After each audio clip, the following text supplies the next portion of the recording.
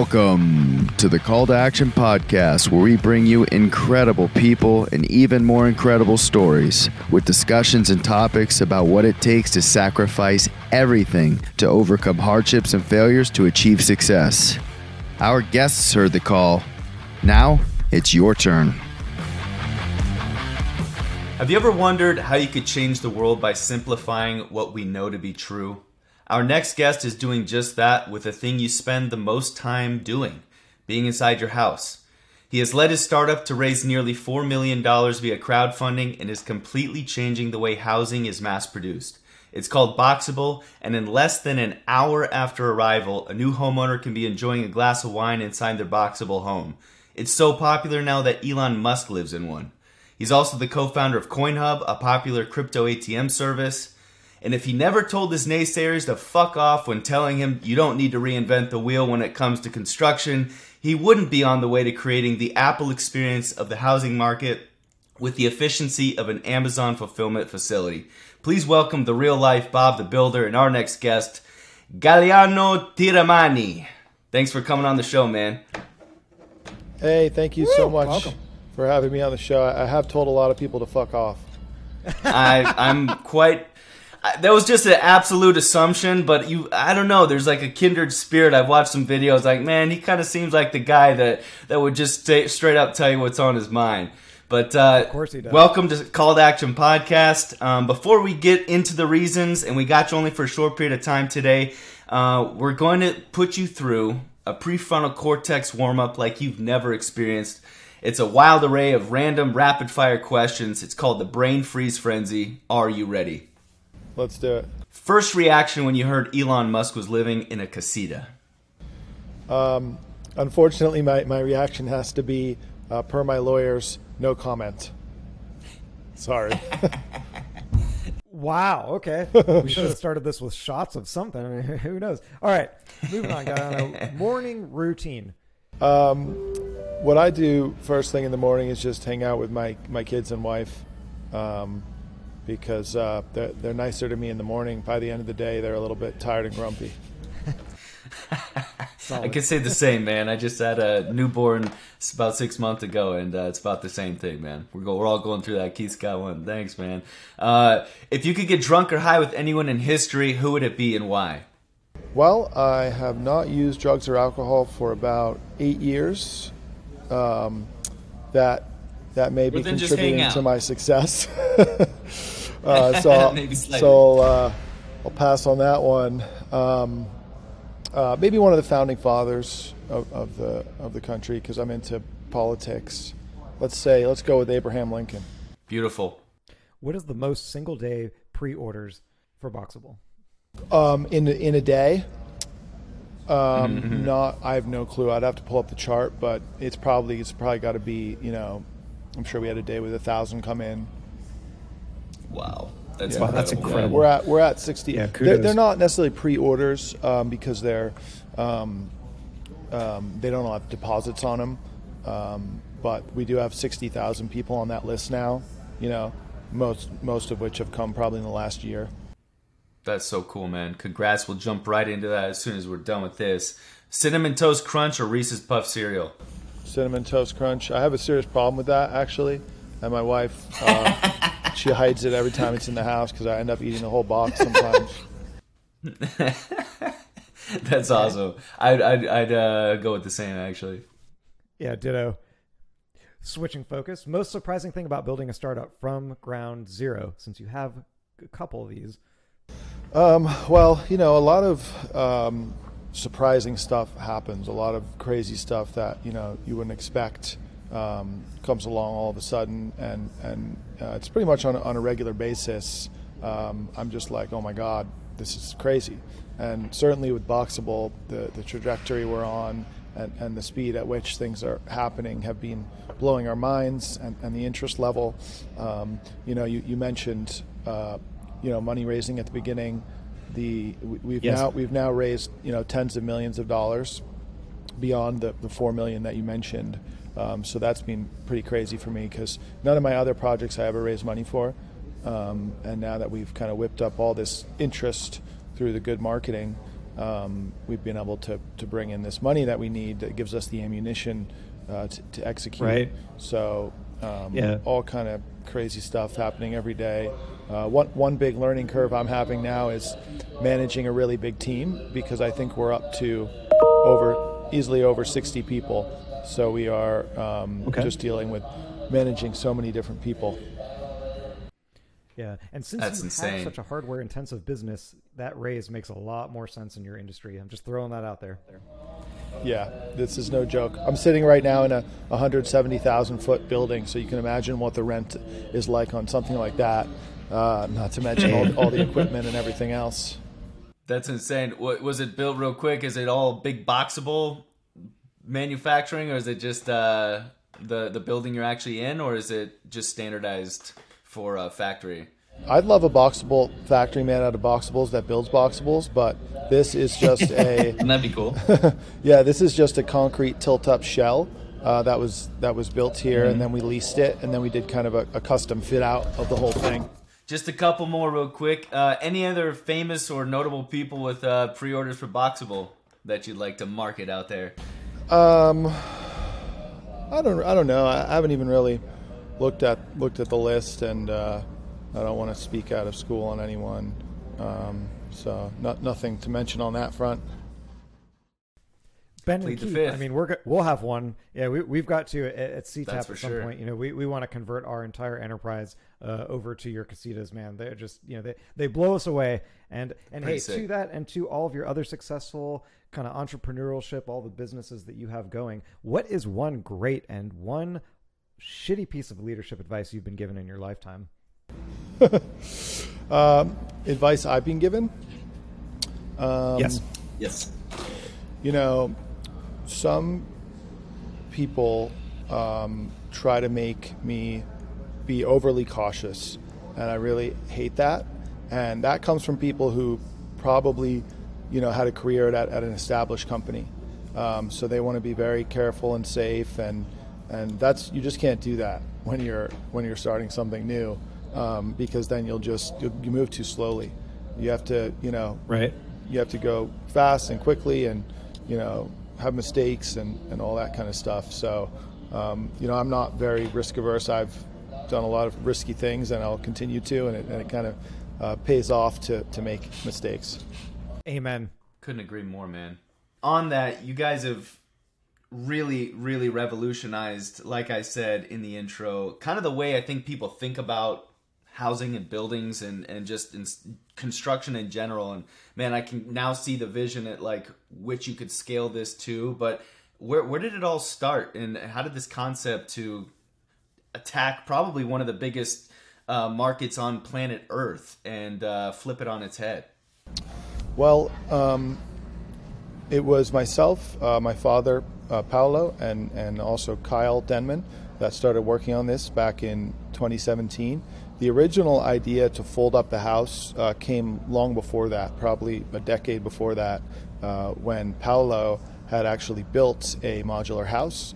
He experienced the problems with the wide load shipping and the cost and cumbersome nature of shipping these wide loads, and he just thought there's got to be a better way, and so he drew on a napkin the idea to fold the house up, and back then he had an intellectual property licensing company where he would basically invent stuff and sell the inventions, but nothing really came of it. Not a ton of work was put into it, and then 2017 I was actually sitting up in Northern California on my marijuana farm, which is what I was doing at that time. Beautiful.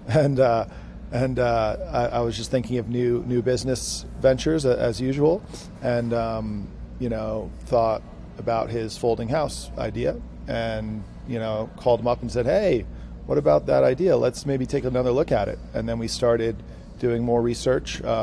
A big part of the research focused on like what were the problems in the market, because it's not immediately obvious, what the problems are, and there's a lot of them. And then we started just, chasing it down and doing research and alternative building materials and testing and building prototypes, and got more and more traction. And at a certain point, I realized this is a huge opportunity here. Like bigger than anything else. So I totally bailed on everything I was doing up in Northern California and moved down here to chase this Boxable down, and now things are accelerating quickly. And to everyone who hasn't seen those Boxable movies, go check it out. It's really stunning. It unfurls like an origami piece. Yet it's a house, and it's real life, and it's real size, and it's beautiful at that too. It's incredible, just watching it unfurl, almost as if it is once it's standing. It's really beautiful. Yeah.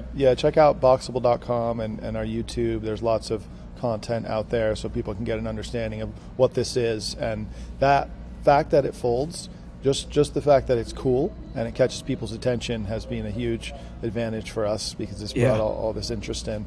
Yeah, your marketing team has absolutely destroyed, I think, from the branding, the logo, the name is super modern and edgy, and without the E at the end. It's a lot of companies, successful companies, are doing this, and man, you guys fit right in the mold there. From its original conception, is Paolo your father? Yes.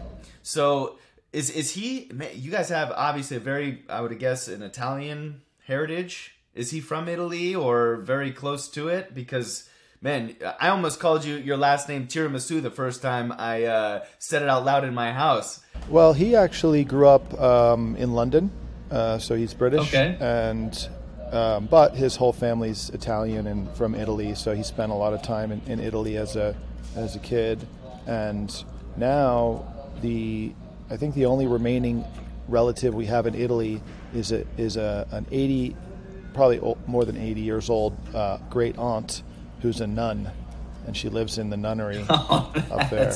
That's so cool, man. Rome. I've been to some of those up there. Yeah, because the design and whatnot is super modern and it's very Italian. So I was wondering, just minimalistic and modern, and I was wondering if any of that played any role in kind of how you guys have developed the brand to where it is today. But yeah, man, it's pretty cool stuff. So the idea came about.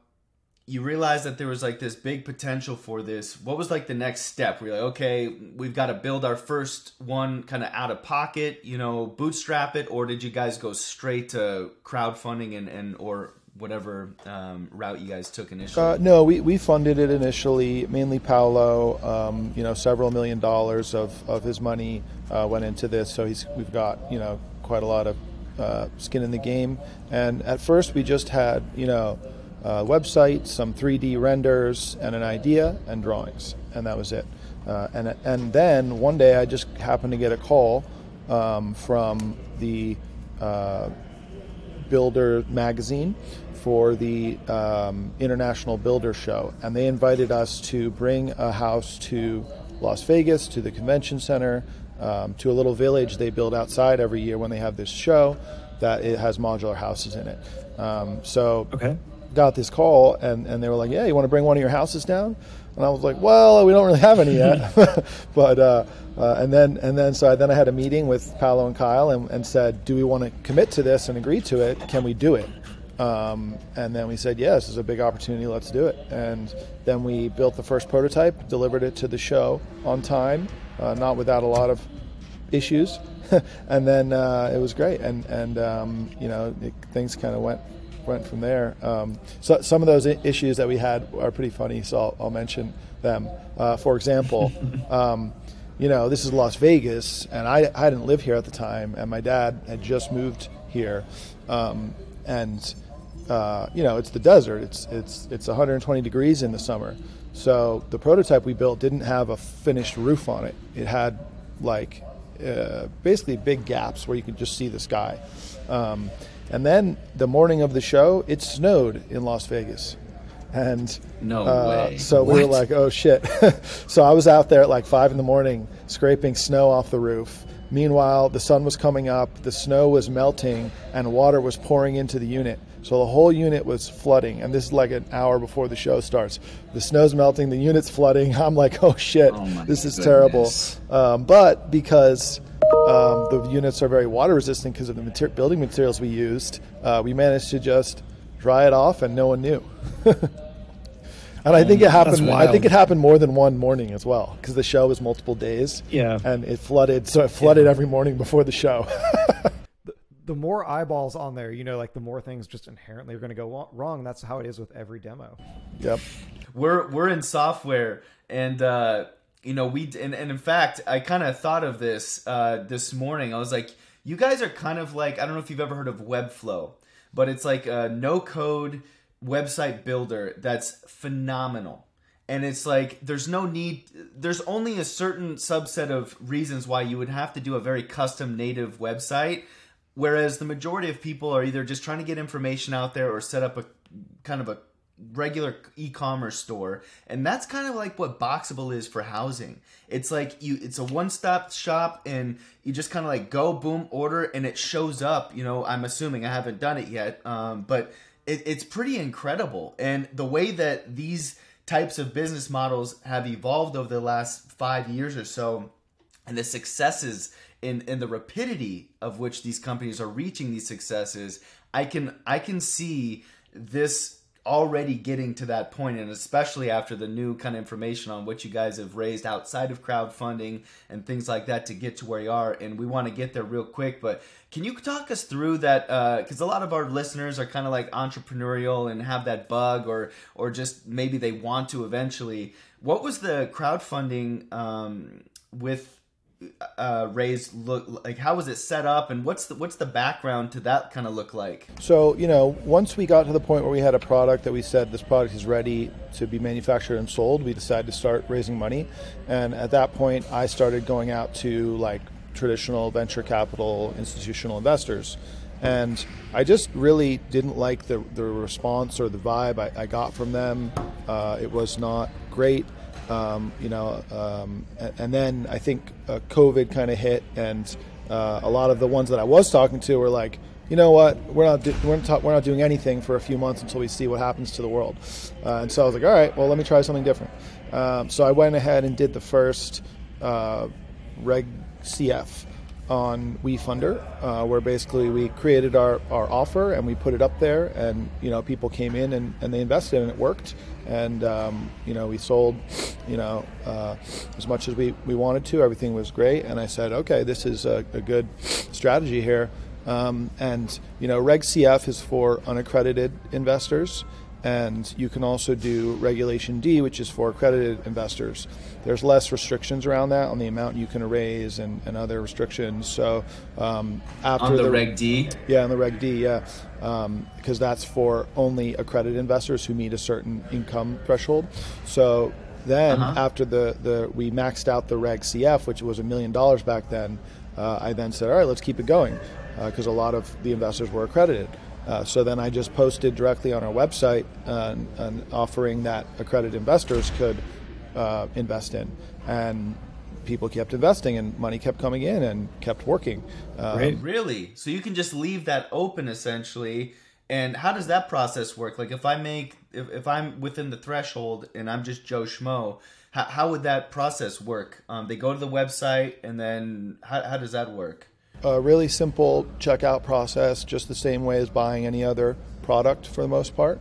And they go in there, they read the deal, the terms of the deal. If they like it and they like the company, then they go through the checkout. I think it's like 5 steps. You can see it on our website right now, and then they're invested and they're in there. And I recommend this for any company, because you're basically flipping the whole power dynamic around, because if what you have is desirable for investors, you don't have to go out there and spend a lot of time pitching people and kissing their ass and all this other stuff that sometimes doesn't pay off at all. And then now what we have is just the offering sitting there. Our general marketing is reaching people, and it's reaching some people that want to invest in stuff, and they're coming and they're investing, and it works. And so then we did the next Reg CF after they raised the limit to $5 million, and that was for the $4 million remainder out of the total of 5. Oh, so it kind of like just rolls into the next essentially version or iteration of it, correct? Yeah, basically, you have to go through all these different exemptions to security laws, and it's really confusing and crazy to deal with. But no when doubt. we did that next Reg CF, which is for unaccredited, that one, the second time around, sold out in 13 days. And now there's a big wait list sitting behind that. So incredibly powerful, and I recommend it to anyone. And there's pretty much no downside to it. And like some, institutional investors or traditional investors will try to act like there's a downside to it, but in most cases there isn't. What's the upside? What's the difference in terms of dynamics for from the business owner standpoint? I mean, because when you go to an investment group, if you will, VC firm, or what you were trying to do initially, they're trying to bend you over backwards and essentially take over the company, correct? They were probably wanting over 50% right off the bat, or whatever the case may be, versus the crowdfunding, which I'm assuming you more control. Is that what it is? Exactly. Now I'm the one setting the terms. Take it or leave it. They're not setting the terms, Right. And I'm not giving them any control of the company, because those are not the terms I set.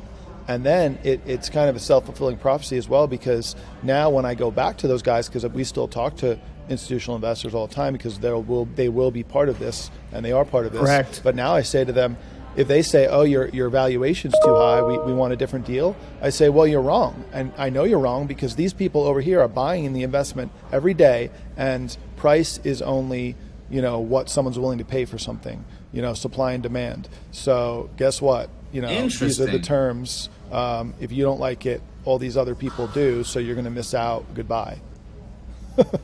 So they're still trying to weasel their way into that and try and downplay the credibility of this crowdfunding, huh? Definitely, they definitely do. And the funny thing is, what's their end game anyway? It's to flip the investments onto retail investors through the stock market or an acquisition.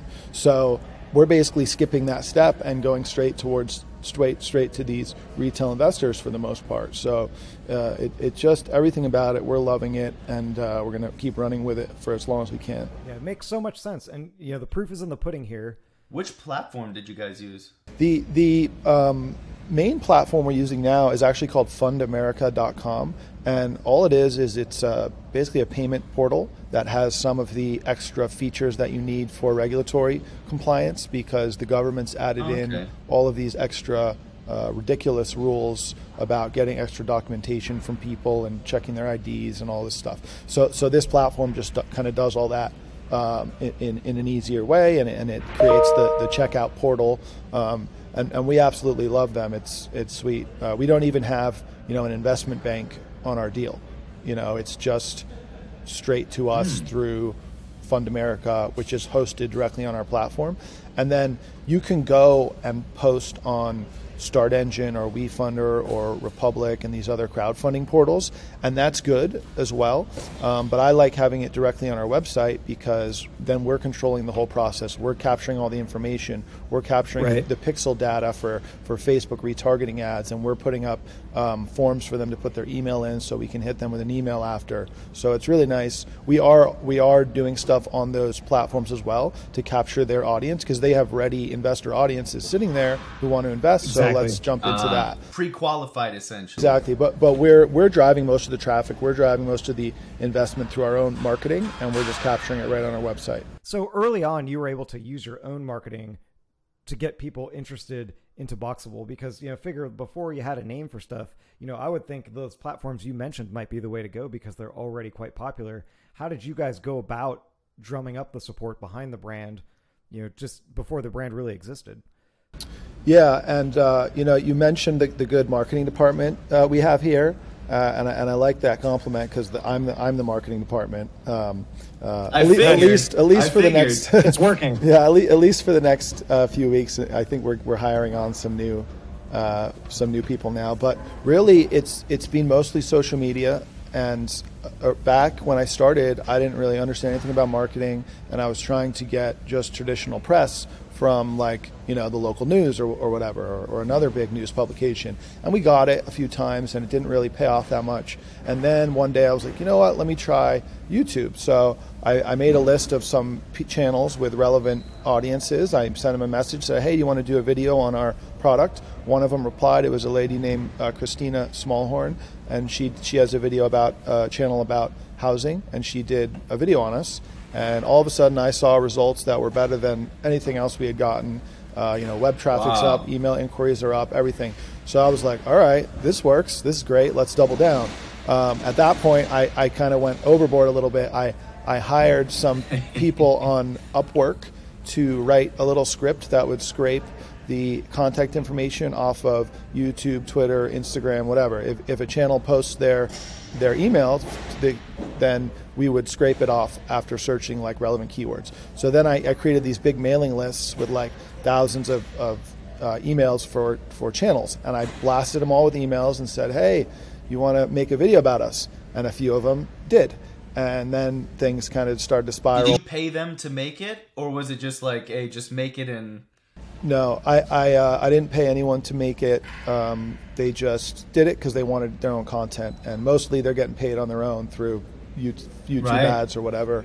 Some of them asked for money, and I just said no, thank you. And maybe we would do that in the future if it was a big enough channel. We maybe would pay, but we just didn't have to. And then things started happening more organically, and now people are mostly coming to us wanting to feature our stuff because their audiences like it too.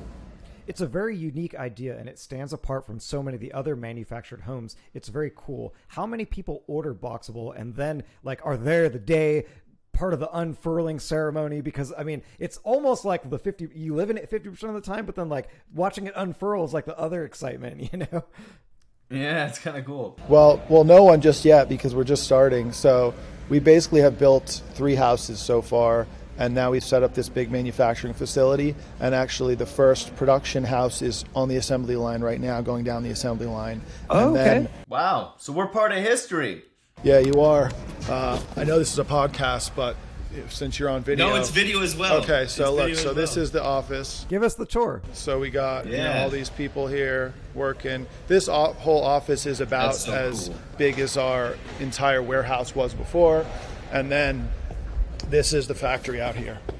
Oh, perfect. I love that it's all connected back to back. For anyone listening, it's like a home fucking depot of just boxable materials and machines. And it is, dude, that is incredible. How good do you feel looking out there and knowing that you've been there since day one, essentially, and gotten it to this point? How incredible is this feeling? It's pretty glorious. It really is. I'm in disbelief. Your shits must be gold in the morning. They are. I'm gonna take you for a ride on my motorcycle right now. We'll do a quick we'll do a quick tour. This is a first. I love it, dude. This is exciting. This is badass. Wow. We're having a nice employee lunch in there right now. So they're just setting up the tables. That is so sweet. So we're getting a tour for anyone listening. He's on a motorcycle. I'm on a motorcycle one-handed holding a laptop. Literally. Quite literally. This is the badass. This is the really important piece of equipment here. This is a vacuum lamination system. So we basically have these layers of the wall, and we're not building these walls using traditional materials like lumber nails. We're using that EPS foam blocks. We're using sheets of steel and a special type of ceramic wallboard. And basically it's dramatically reduced components. Everything's processed by computer controlled equipment so that it's very precision and can assemble together rapidly and be compatible with automation. So totally different than anything else out there, and it results in hopefully a dramatically lower cost and better ratings on energy. Ratings are off the charts on these. Fire rating, water resistance, wind resistance. It's really. I watched you take a torch to the side panel of one of those houses, and it did not even charred even a little bit. That's incredible. Yeah, it's cool. So we picked, one of the materials we picked is this magnesium oxide board that actually is totally non-combustible. It's better than sheetrock for fire, and it doesn't even turn black when you hit it with a torch. So here's our paint booth set up. Wow. Some carts, some finished walls. So cool. Here's these are cool. Wild to drive down there. That's so deep. Oh, it's a big building, yeah. That's why we have the motorcycles. These are actually folding. These are actually I-beams that fold up, and they're just as strong as if they weren't folding. But here's the important part. I'm going to show you the house, the first house on the line. Yes. It's history right here. Oh my God. That's so cool, man. So there it is. We are literally part of history. The first freaking house. Yeah, the panels. They're assembling all the panels for the first time. You know, we've gone through a bunch of versions of the product. So the version we built in the last prototypes is different than this one, and the version we actually already have a next gen after this production run that we're doing now, with some significant improvements on it. So like, you know, we draw everything in 3D on the computer, and then, you know, buy stuff and put it together and hope it all works. But it's pretty amazing, like, you know, when you draw it on the computer and it actually comes together like you planned. Yeah, man. So yeah, that's so the bottom incredible. floor that folds up, and then that's the fixed portion in the back where the kitchen bathroom would go. Okay. What does it take from start to finish, you know, order to manufacturing? What does it take for that to go down the assembly line? So we are estimating that we will be able to produce one house final output every 90 minutes, and that it will take about 200 labor hours per house. So hopefully this factory can produce 3,000 or so per year. Wow, that's incredible. And for everyone listening right now, knowing that they're going to order their own Boxable, what is the wait time? I don't know, because we got to see, you know, we have this huge wait list. 2,000 people have paid a deposit. 60,000 people put their name on the list without a deposit. And we'll see how many of those people follow through. We'll see how fast we can actually gear up to that full production output. And we'll kind of see how it goes. But I will be making the case for, you know, the next level of scaled factory ASAP. I think of this factory just as a prototype and a proof of concept. As soon as I can, I want to flush this whole factory down the toilet and get into $1 billion factory, because 3,000 houses, it's a big factory, but it's nothing compared to the need for the product. You know, we have a multi-million house shortage in this country and elsewhere, and no one's able to keep up. So we got to scale the production as soon as we can, and I think we're proving all the basics out here to make the case for that. That's incredible, man. Amen. I know we got to let you go. Leave us and our listeners a last bit of advice. Like, when you first started this journey down with Boxable, man, like, what would you go back and tell yourself to essentially either calm yourself or say, hey, man, go down this road, not that, or focus on this or that? What piece of advice would you give yourself? You know, I would just say probably don't listen to anyone who's telling you can't do something. You know, consider carefully what they're saying, but mostly you can just do whatever you want in this life, and really you just have to work harder than everyone else, and then you can achieve, you know, really a hell of a lot, and it's amazing. The other thing is just like brute force persistence, because, you know, a lot of people give up on the first or second or third or 10th failure. But you can't, and it gets really grueling sometimes. You just got to keep going and keep going and keep going. This man is truly an innovator and one of those kinds of people that make you rethink the way we normally do things in life. He heard the call and took action. Galliano, thank you for coming on the show, man. We appreciate you and your story, and welcome to the CTAP family, my man. Thank you so much. Woo!